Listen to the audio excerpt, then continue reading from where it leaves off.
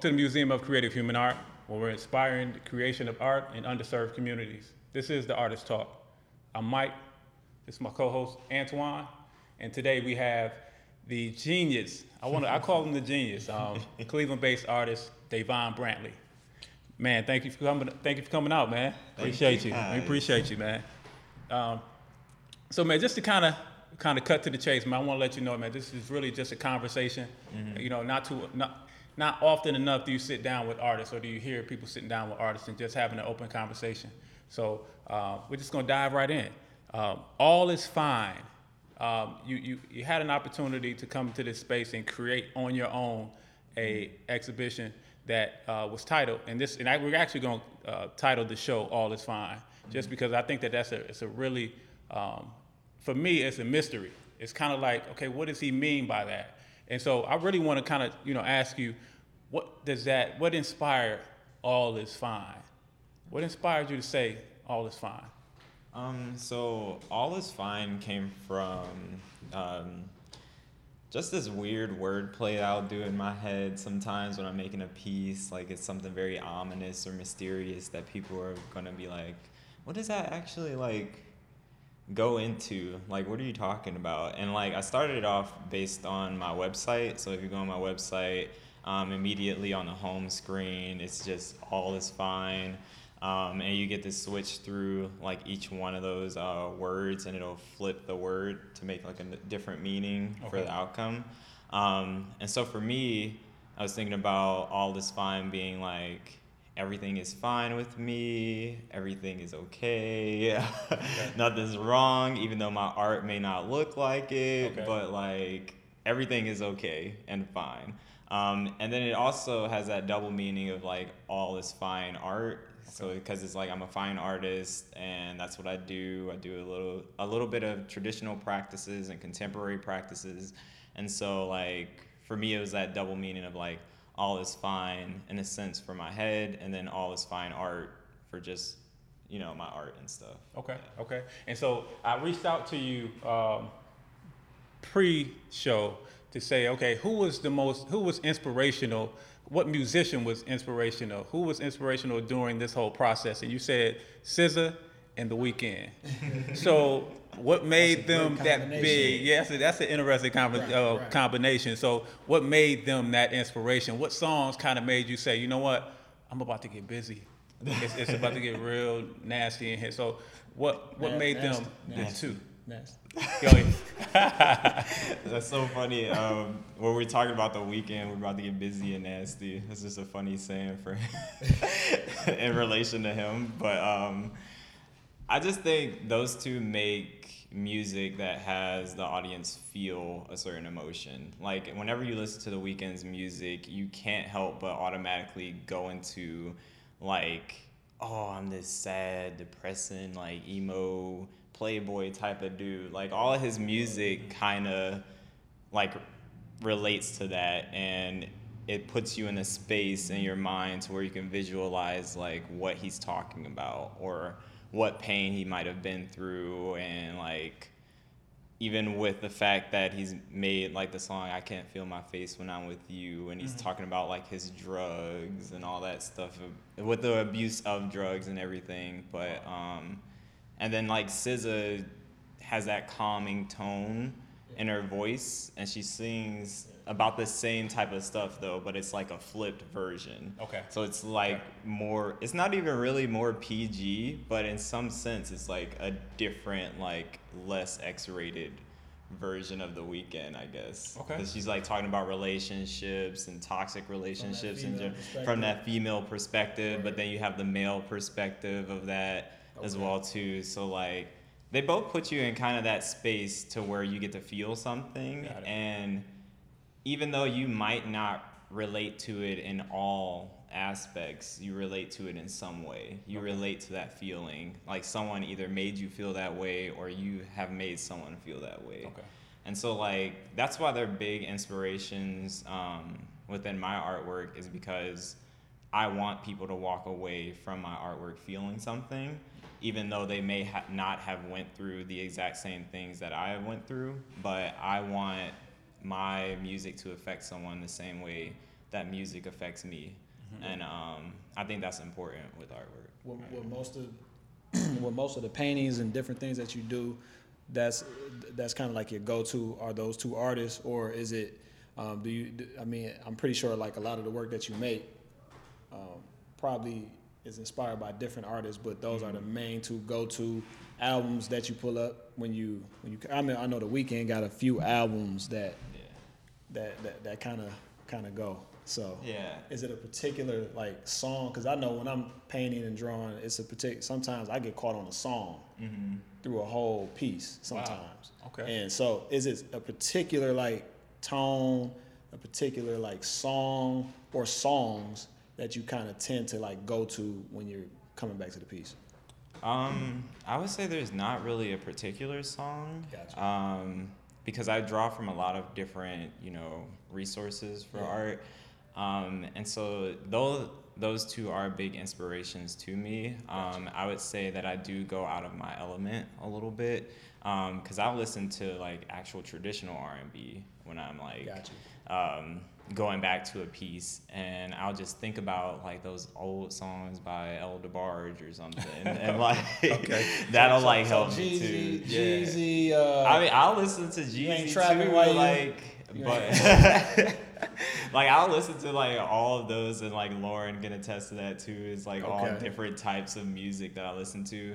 But when I'm in my studio, it's actually pretty quiet, to be honest. Like if there is music playing, it's all in here, like all in my head. So it's not like something that I'm having headphones in or anything, it's just like I'm letting that piece kind of communicate back and forth with me, and I'm making a music or a soundtrack in general for that. And so I'll just think about different lyrics or different tones that I've heard before, and since in that sense to like when you're like using the brushes, it kind of and it kind of plays off of each other. And so I think that's more so. Now, so when you say, speaking of the feeling, emotions, those are words that I'm getting from you when you're describing The Weeknd and you're describing SZA and their music. One of the things some of the feedback that I got from a lot of attendees, they said, I can feel the pain, I can feel all the different things, all the emotions that come off of these paintings. And so Silhouette is one of the paintings that you've done on the wall. And could you describe especially for the people that are listening, can you describe what Silhouette was all about? Yeah. What made you create that to say, okay, I'm going to give these attendees an experience? Can you kind of describe Silhouette? Yeah. So Silhouette was a revamp of a drawing that I did. It was called On Site, and it was about how African Americans have become targets, especially now in 2020.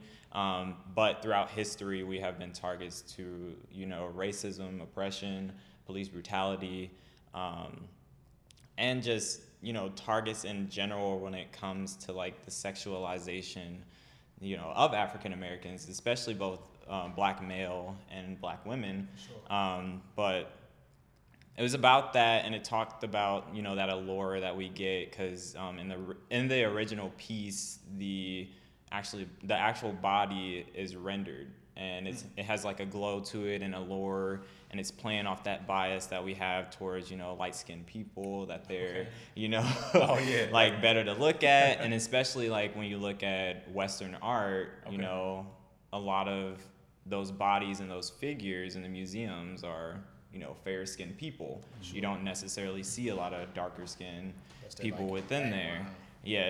Yeah, unless they're in the background or something horrible is happening to them. But I was playing on that allure and that duality. Like, yes, I'm a light-skinned person. I do love the fact that I am African American and stuff, and that I do have a fair skin and stuff. But also, there's a lot of negatives to that, because I am very privileged in a lot of experiences that not a lot of my darker skinned friends may have those privileges. And so I left the face as a silhouette mainly because I wanted people to put themselves in that position. Yeah. And you'll see like a red halo over it, and that red halo pays homage to, you know, those Renaissance paintings where there's halos around saints and biblical figures and all of that, which usually represents something good. But for us, that red halo can mean that red dot, you know, that's pointed at us. Wow, so that might red dot. Yeah, that red dot. Yeah. And Wow. with this piece, instead of rendering the body, I just left it completely blank, so that now you're entirely putting yourself in there. It's not anything to do with like colorism or anything, or paying attention to that. It's just like putting yourself in that position and seeing how it feels to have a target on you. That's a fact. I mean, I really love like the layering and the deep metaphors that you put into that piece.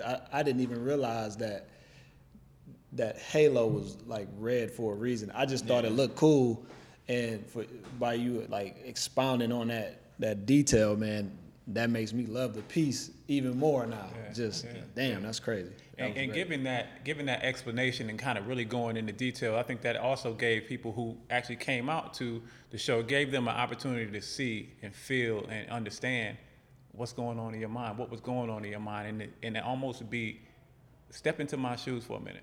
Mm-hmm. Yeah. You know, so that was good. So I'm gonna say a few a couple of the pieces, a couple more pieces. Rape of the Sun. Mm-hmm. What brought about the inspiration for that piece, man? And I know after you explaining it, but I definitely want our listeners and to really get an opportunity to feel and also see the piece, but to hear the explanation of what made this piece so powerful. Yeah. So Rape of the Sun is a piece that has 3 different versions of me. In it, the middle version of me is making like a frazzled type of shocked look in there, while the other ones are like, one on the right is trying to lick the individual, the other one is just reaching over in front of them. And that piece was based off of my childhood trauma that I experienced on my 5th birthday, or actually before it, where I was molested by 2 individuals. And the next day I had to kind of sit at the table and have my birthday and kind of pretend like everything was fine and stuff. And so like, not a lot of people had known that when I was like a child, but in my head, I started to split into different like mental psyches and stuff that helped me adapt to like that trauma. So I would deal with sadness in a certain way or anger in a certain way, based off of what triggered me in the moment. And with that piece, it talks about how that scene played in my head, like from that point on. Wow. And so for me, creating that piece, it is actually showing the audience how I process that in my head, and how your head can feel kind of like cinematic, dramatic and stuff when it comes to recounting trauma, because like you can see in the piece there's like a lot of extreme darks in there. Sure. There's a lot of exaggerated emotions and stuff, and it just seems like kind of like a snapshot from the Renaissance or something. Yeah. So like what inspired that piece was my personal narrative, but also looking at how people depicted rape in Renaissance art and Baroque art as well too, and seeing how they did that in sculptures as well. And so it really just came from that. Yeah. Okay. And so that's powerful in itself, because we deal with young people on a daily basis. That's what we're all about, is just inspiring the creation of art in underserved communities. And so when you do that, you're dealing with the underserved, the African American youth. Mm-hmm. And so trauma is one of the biggest issues today. Mm-hmm. And so one of the things that I want to point out is that the strength that you have to be able to go into your mind and create something like that and then speak to it. That's a fact. Not too many people can do that. And so that's the power, that's the strength, that's the genius that we talk about. That's what I'm like, man, this dude is a genius. Yeah. And so I think that piece inspires that. And so how can you speak to the young people today, the ones that are listening, about dealing with trauma, but being able to use your creativity to kind of release some of that energy, to kind of, I'm not gonna say forgive, but to release some of that energy. Yeah. Like, what's some inspirational things that you can kind of give to the young people, and you may not, but I'm just, asking the question of how can you inspire some young people to say, hey, it's okay, you can use this medium to kind of deal with some of that trauma. That may be a heavy question, but It's layered. it's definitely layered. I think, for like baby steps, it just takes, kind of talking about it, even if it's with yourself for a little bit. Because with me, it was more so a repressed memory growing up, and it wasn't until it was triggered to where I like fully remembered everything about it. And so after that moment, I was just, frazzled. Yeah. I didn't know what to do. I didn't know who to talk to it about. I didn't even know if I wanted to expose it to anyone at all until like I was in college, and then I just start making work out of it and stuff. Oh, okay. But okay. Was that experience just a one-time thing? yeah, that was just a one-time thing. And like for me, it was me taking the initiative to be like, I'm gonna sit down with myself. I'm going to have this conversation with myself and see what I can do in order to change my perspective on holding all these emotions in. And then like, I'm gonna go to a therapist. I went to a therapist. I was able to speak to some close friends about it as well too, which was great. And it really just was a process. And I don't necessarily know like the correct steps doing it. No, there's no but correct like, steps, it seems yeah, like. but it's just like, it kind of just goes by how What worked for you? Yeah, what works for you and how you are as a person and stuff. But I do like recommend people, if you have to write in a diary, if you have to do drawings like I do drawings, or if you have to paint stuff, just to do that. Or if it's like music therapy that helps you as well too, doing that as well. But yeah, it just takes, finding your outlet and just kind of honing in on it. Okay. What about like I know I just wanted to take you back a little bit further to the art and how it was inspired.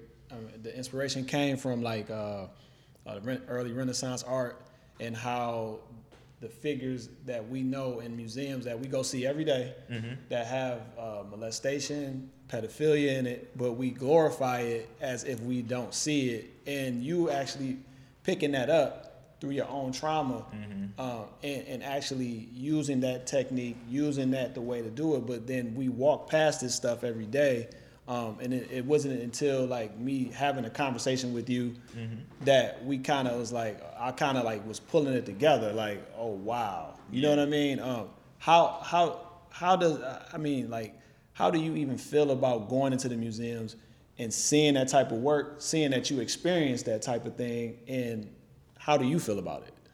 For me, I've always had a back and forth about it, because it's like you go in there and you're appreciating this artwork and stuff.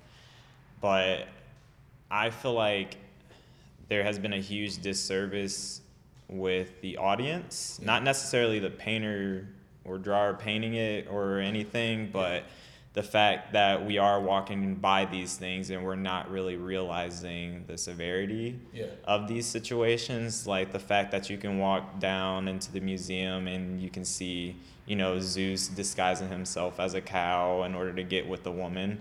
We're like, oh yeah, that's just part of Greek myth. And we're kind of very surface level with it for a little bit, but we don't really acknowledge the fact that this situation is entirely wrong. And we're not really learning about why Zeus is doing this and why it's wrong at all. It's kind of like they skip over teaching us that. So they're like, just look over it. It's a pretty painting. So for me, I kind of want to flip that. And I want to be like, yo, these situations happen, and this is how that story actually is. And this is like what you really should be looking into, because there's a lot of, situations that are talked about in art history to where, you know, there's dozens of people walking through a museum and they're just like, wow, that's pretty. Yeah. And they're not really digging deeper into that what the work is and what that message is. It's just kind of like, oh, I'm gonna spend, you know, 2 seconds with it and then move on, walk away.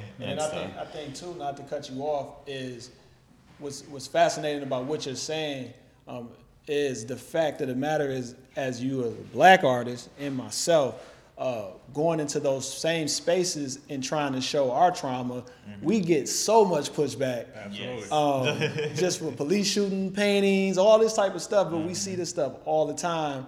And I just had to ask you and get your point of view from it, just because I just know that you're going to have something interesting to say about it. So yeah, I'm not going to keep you on this subject though. Yeah, but it is just entirely wrong, because it's like, we'll see it in a museum and we'll see it as this huge metaphorical painting and stuff.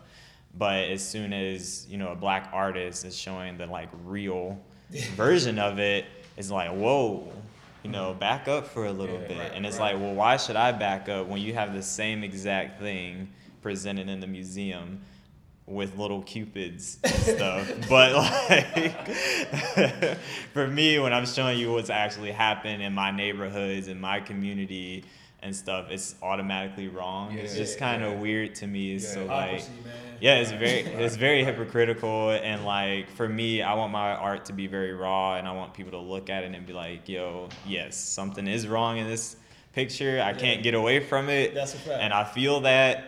And I can't get away from that feeling at all either. And then when you hear me talk about like that specific piece as well too, that just gives you like that whole experience. Because it's like, well, yeah, it's not about some cutesy Cupid flying around giving love everywhere or something. This is about a boy in pain or a man in pain or whatever. So it's like, this isn't a movie. This is real life. Yeah. Right. My experience. My experience and everything. And even though it's I guess I would say very theatrical in my pieces, you still don't really get that romanticized That's feel. a fact. I would That's say. a fact. Yeah.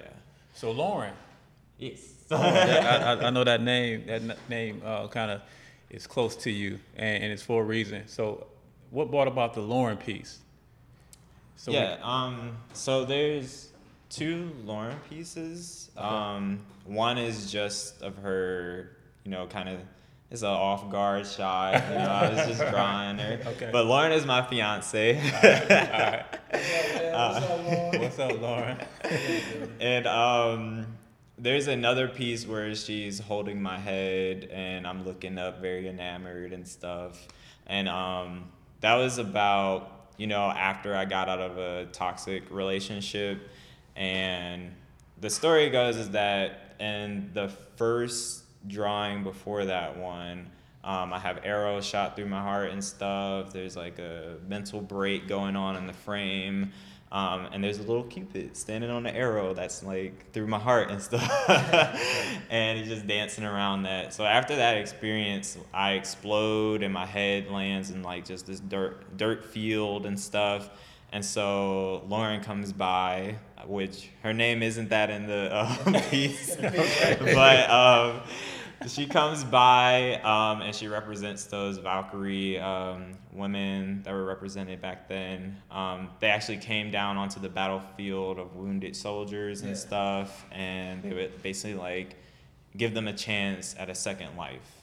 And so when you see me in that piece, this is after, you know, I implode on myself from that toxic relationship, and Lauren is, you know, grabbing my head and she's able to toss it into a sunflower field where I'm able to grow as a new person, and I'm able to do that at peace and stuff. Man. And like with the piece before that, on the bottom it says, "When it all falls, bury me in Calixtus," and it was all because of like the story of Saint Sebastian and how he was buried there after he got arrows shot into them while being tied into a tree. So hold on.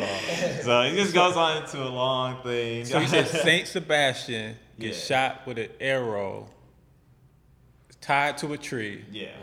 Really? Yeah, so he was like a martyr for his religion. He didn't want to denounce it at all, but you know, back then that was kind of like taboo, I guess. And so they took him, tied him to a tree, and they shot several arrows into him, and they thought he was dead, but he was not, and they just tossed him in a ditch, and this lady came and found him, and she tried to nurse him back to health as much as she could, and she ultimately could not, and he passed away, but she gave him proper burial. And so, like, within the next piece, you know, with Lauren holding my head and stuff, it just goes back to that saying, when it all falls, bury me in Calixtus. My Calixtus is, you know, the sunflour field. So the bay came through, say the day. Yeah, say the day, dunked me in the little sunflower field. Came through, she did that, she woo. I get it. Did all that, you know, and yeah, that's what that piece, you know, kind of symbolized. And then also, again, with like the Renaissance and Baroque references, there was a story about this woman named Judith and stuff, and like the tyrant who was taking over her village. He was just, you know, raping women and killing people, eating up all the food, you know, kind of like Craig in Friday. Eating up all the food and whatever. But, yeah, he was trying to get her into his tent, and she was like, all right, I'm going to go into your tent, blah, blah, blah. And then she goes into the tent, beheads him, and, like, comes out with his head on a silver platter. It is like, we're all free now, and stuff.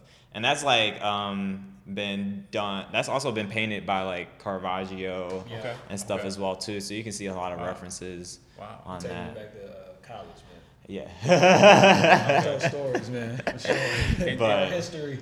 So, and I know Antoine just said, you know, going back to college and et cetera, and just and really switching gears, because I wanted to talk about those three pieces, but also want to switch gears and give people an opportunity to get to know you, where you're from, and et cetera. So, where are you from? Cleveland? Yes. Okay. So you're from Cleveland. What high school did you go to? I went to Cleveland Heights High School. Okay, Cleveland Heights. And college. How'd you make a move to?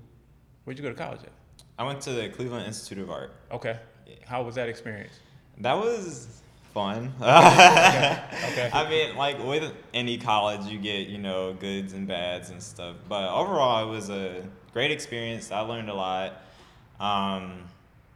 It was nice because I was coming from high school, which I didn't have any art classes in high school. So I took theater and acting. Gotcha. And I also took like a video production course and stuff.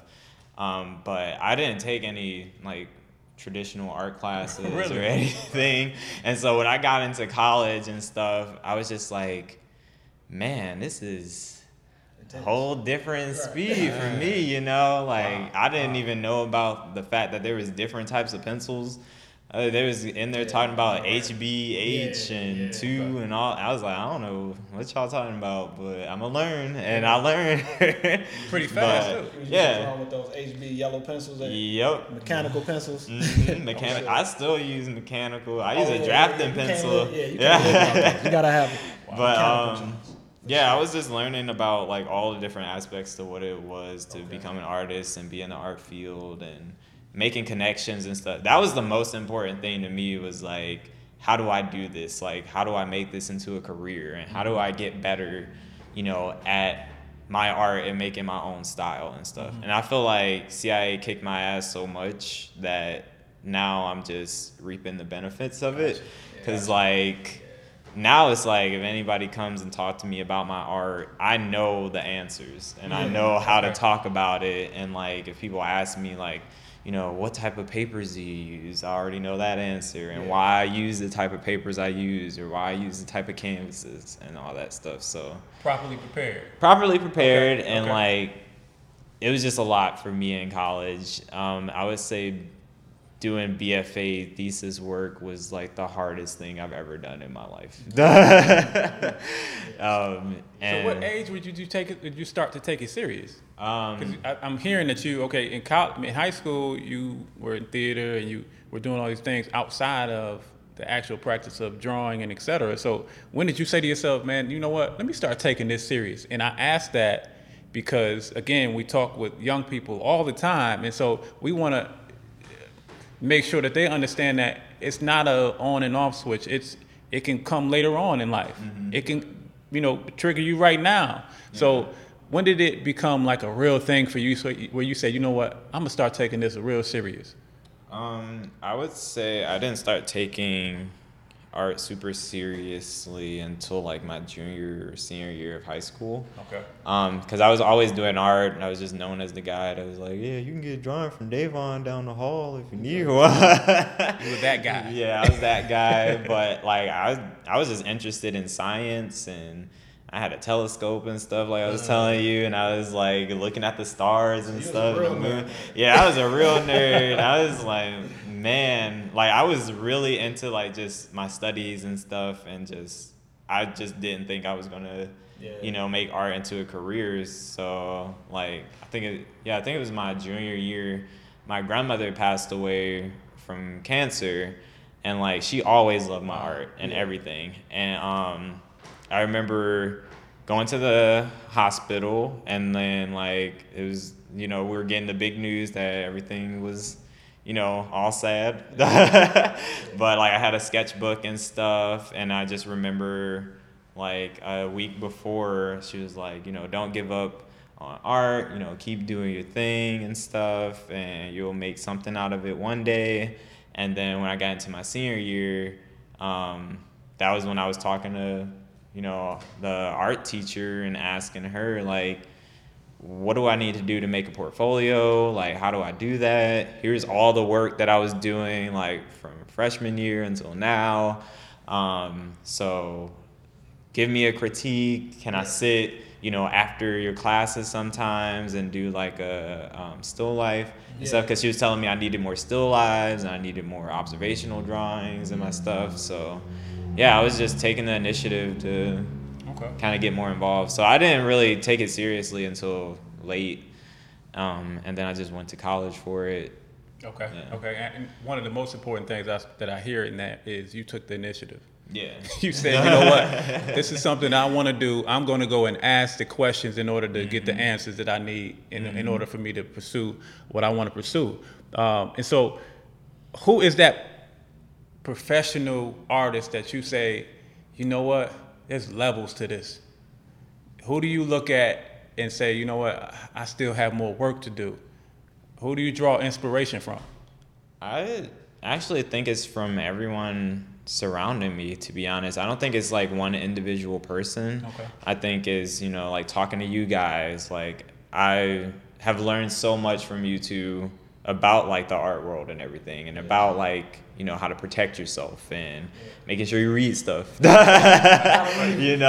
like kids read. And kids read. Please. But just everyone, that has been very involved in my life and who has supported me and stuff, like college professors that I've had that actually took the initiative to be outside of the classroom and tell me stuff, and to be hard on me on even like the littlest things, because they wanted to see my art kind of thrive even more than it was, or go further than it was. So it's like I've just taken inspiration from a lot of people who are close to me, and even people I see on like Instagram and stuff too, because there's a lot of great artists on Instagram and stuff. But yeah, I've just also have surrounded myself by very good people that I like to call mentors and stuff for me, just because mentorship is important. Yeah, you need that. Absolutely. Wow. Okay, so just in wrapping it up, man, I wanted to ask a little bit more about mentorship, and do you see yourself, mentoring at any point some young people who are coming up, or are you interested in that at all? And so I wanted to kind of get your perspective on that. I think I see myself mentoring younger people, and like I think I do it kind of vaguely a little bit with people who kind of randomly message me on Instagram, like, how do you do this, or is this normal for like a gallery to be telling me and stuff, and I would like give them advice and all that stuff. So I think I take on that mentorship role kind of like informally, I guess. But like it's still something that's super serious that I talk with them about. So I'm interested in that. I see what you mean, especially with dealing with so many young people, you want to see who's serious. Yeah. Who's really serious, especially nowadays. So I can almost, I see what you mean, and I think that those young people who actually come to you and they're serious and they're persistent and they're just nagging you. You almost see, okay, I'm gonna help this young guy really become who he's trying to become. And so I think that absolutely duplicating yourself. Exactly. Sure. Exactly, man. Being a legend. Yes. Man, legendary. Absolutely. So we find ourselves at this point, man, opening a gallery and giving African Americans an opportunity to exhibit their work, to take full ownership over their work and over this space. Do you think that more artists should take this opportunity, or do you think that it's an opportunity that how can I say this, man? I'm trying to say it the right way, and ain't really a right way. We on a podcast. You say what the hell you want to say. Okay, so let me just say this. Okay, so equity as a young African American male having a space like this.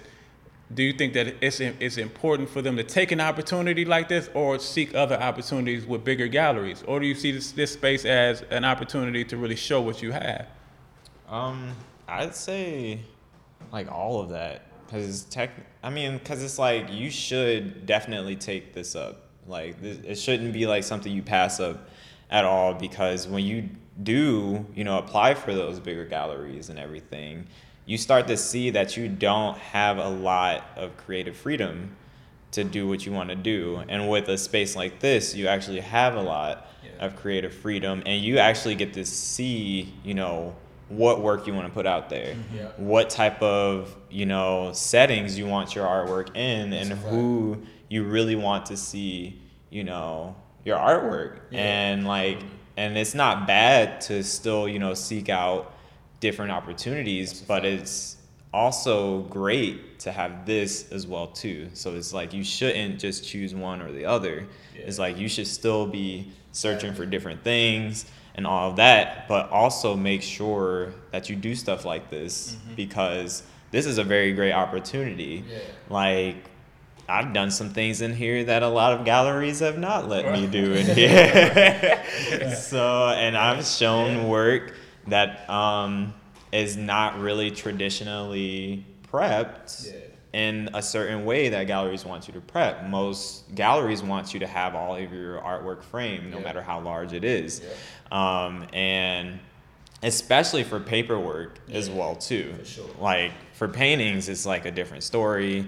They usually want it wire hanged and all of that stuff. But like within this space, I was able to use my new system of hanging my paper drawings, and as you can see, it worked out really well. It doesn't damage anything.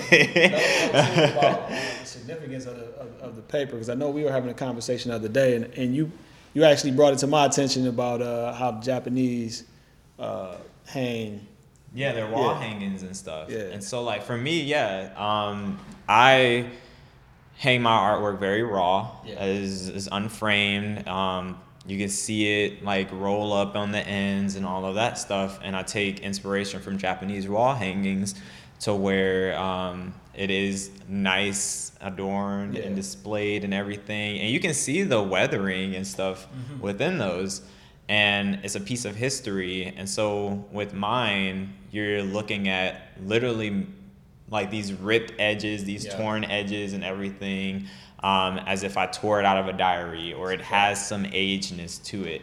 And I just took inspiration from seeing like that stuff in the museum and stuff, because I pay attention to little details and stuff while I'm in the museum, like, oh, look at that burn on the corner of the stuff, People overlook that. They overlook that. And like for me, I appreciate stuff like that, because literally my artwork is straight from my diary and stuff. Like you're literally looking at my whole entire life at this point, and it's like I want it to be raw. I want it to be presented to people in a raw form, and that's because that's how a diary is, and that's usually how that historical context comes to be in those Japanese wall hangings and stuff. It's like we're looking at important pieces of history from them, especially with like African art too. It's like you see a lot of stuff like that, more three-dimensional, but it's like this is a piece of their history and their culture, which sometimes it's not, you know, gained in the right ways, but you know, we're still seeing like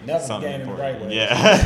Not nothing in the museums, because we're not supposed to be seeing some of that stuff, but like that's what I want my artwork to do, and that's why I hang my drawings like this without a frame and stuff. So speaking of your work, do you have anything coming soon that people can kind of get prepared for, get excited about? Do you have any shows coming up? Yes. Kind of let everybody know about. November 19th, I have a show with the Artist Archives. It's a group show. There's a lot of great artists that'll be in there.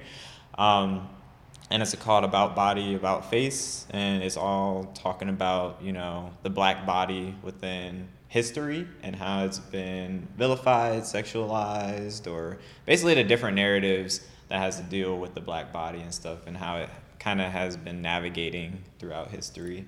So that's coming up November 19th. Wow. There's going to be a virtual exhibition and an artist panel. So we'll be talking. Tune in. And then it'll also be up for, I think, 2 months. 2 months? Yeah.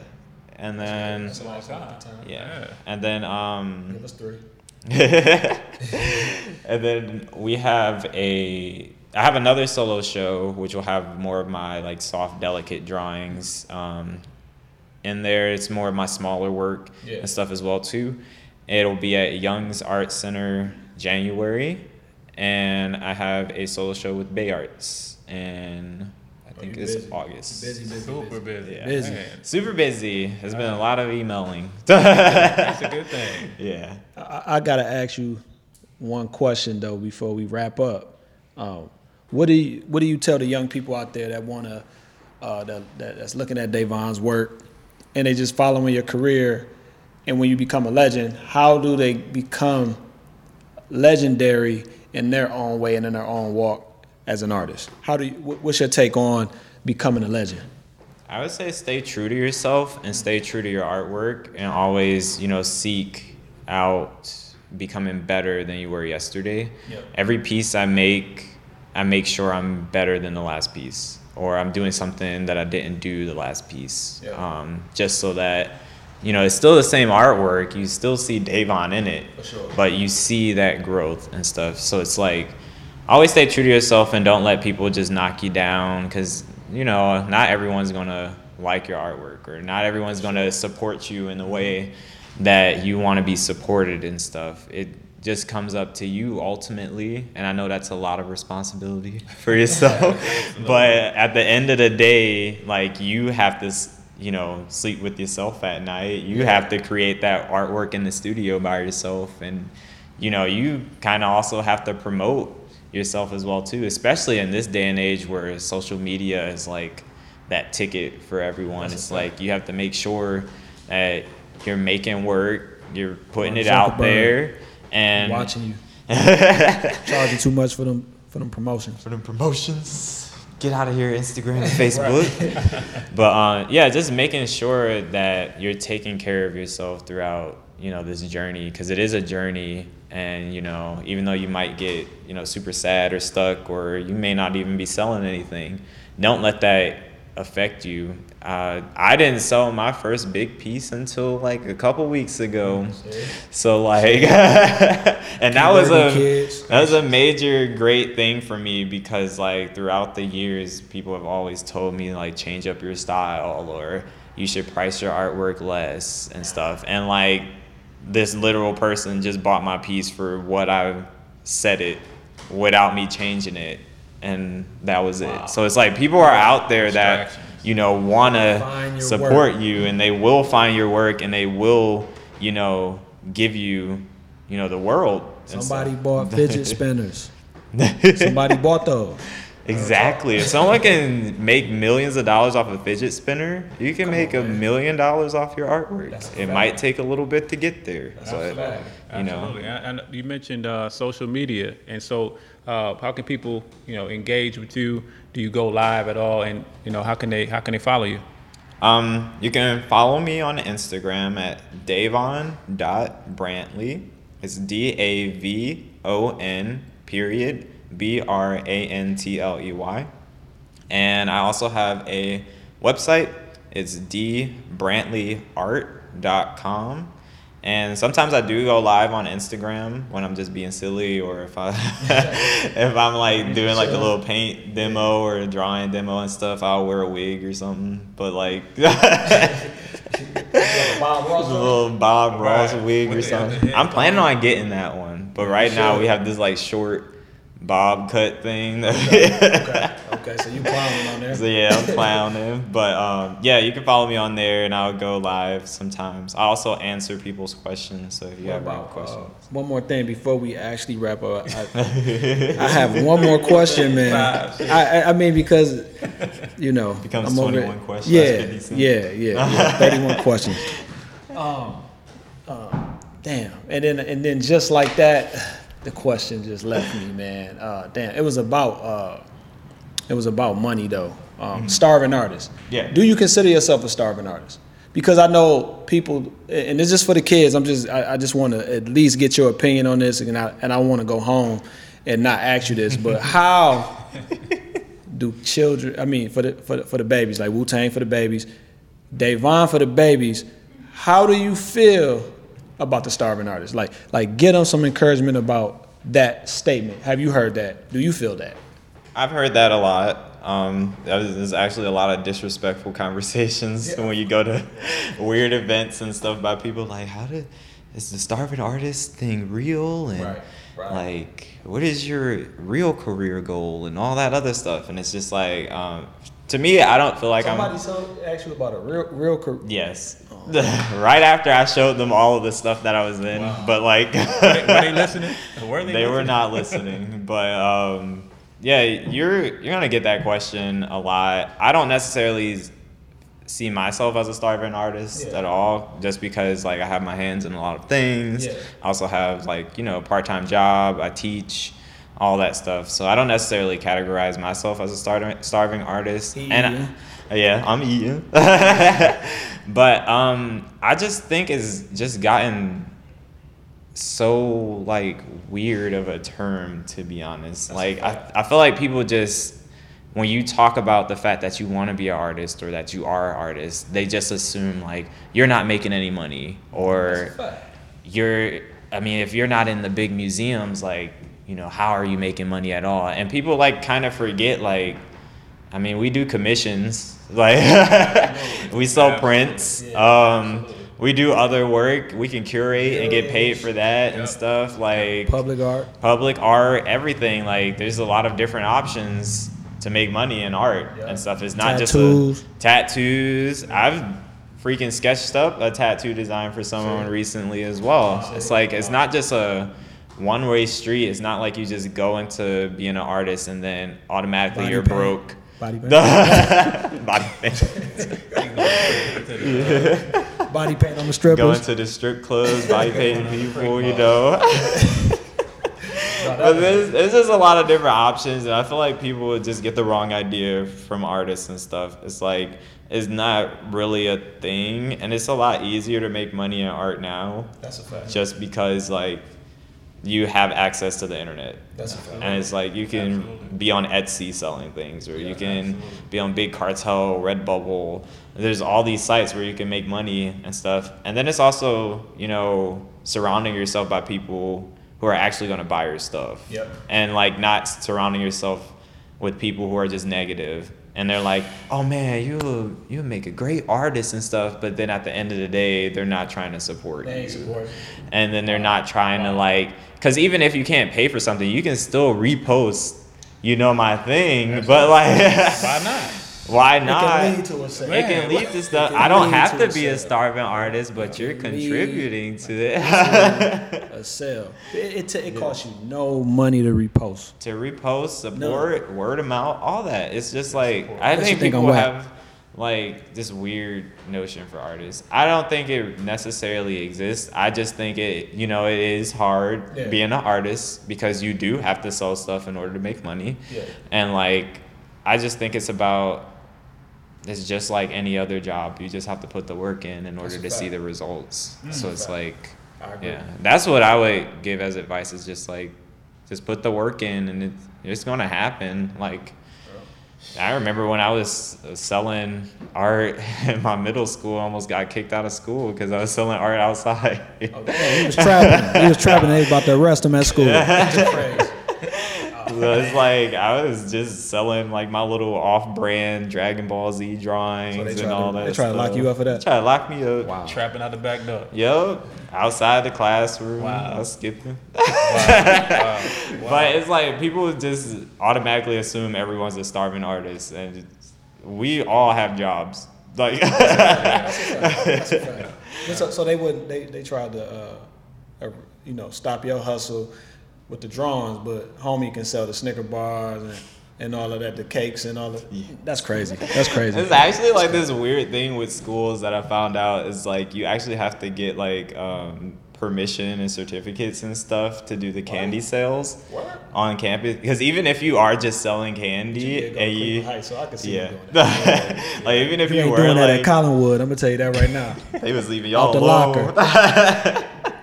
But yeah, it was like you had to have like a permit or something. It was weird. I got you. Yeah. Well, hey, it's just like that in terms of putting in the work and just being consistent. Being consistent. Yeah. Okay. I ain't got no more questions. Well, hey, we are the Museum of Creative Human Art, where we inspire the creation of art in underserved communities. Davon, we appreciate you. Appreciate it. Just like that. Glad I got to come on. Peace.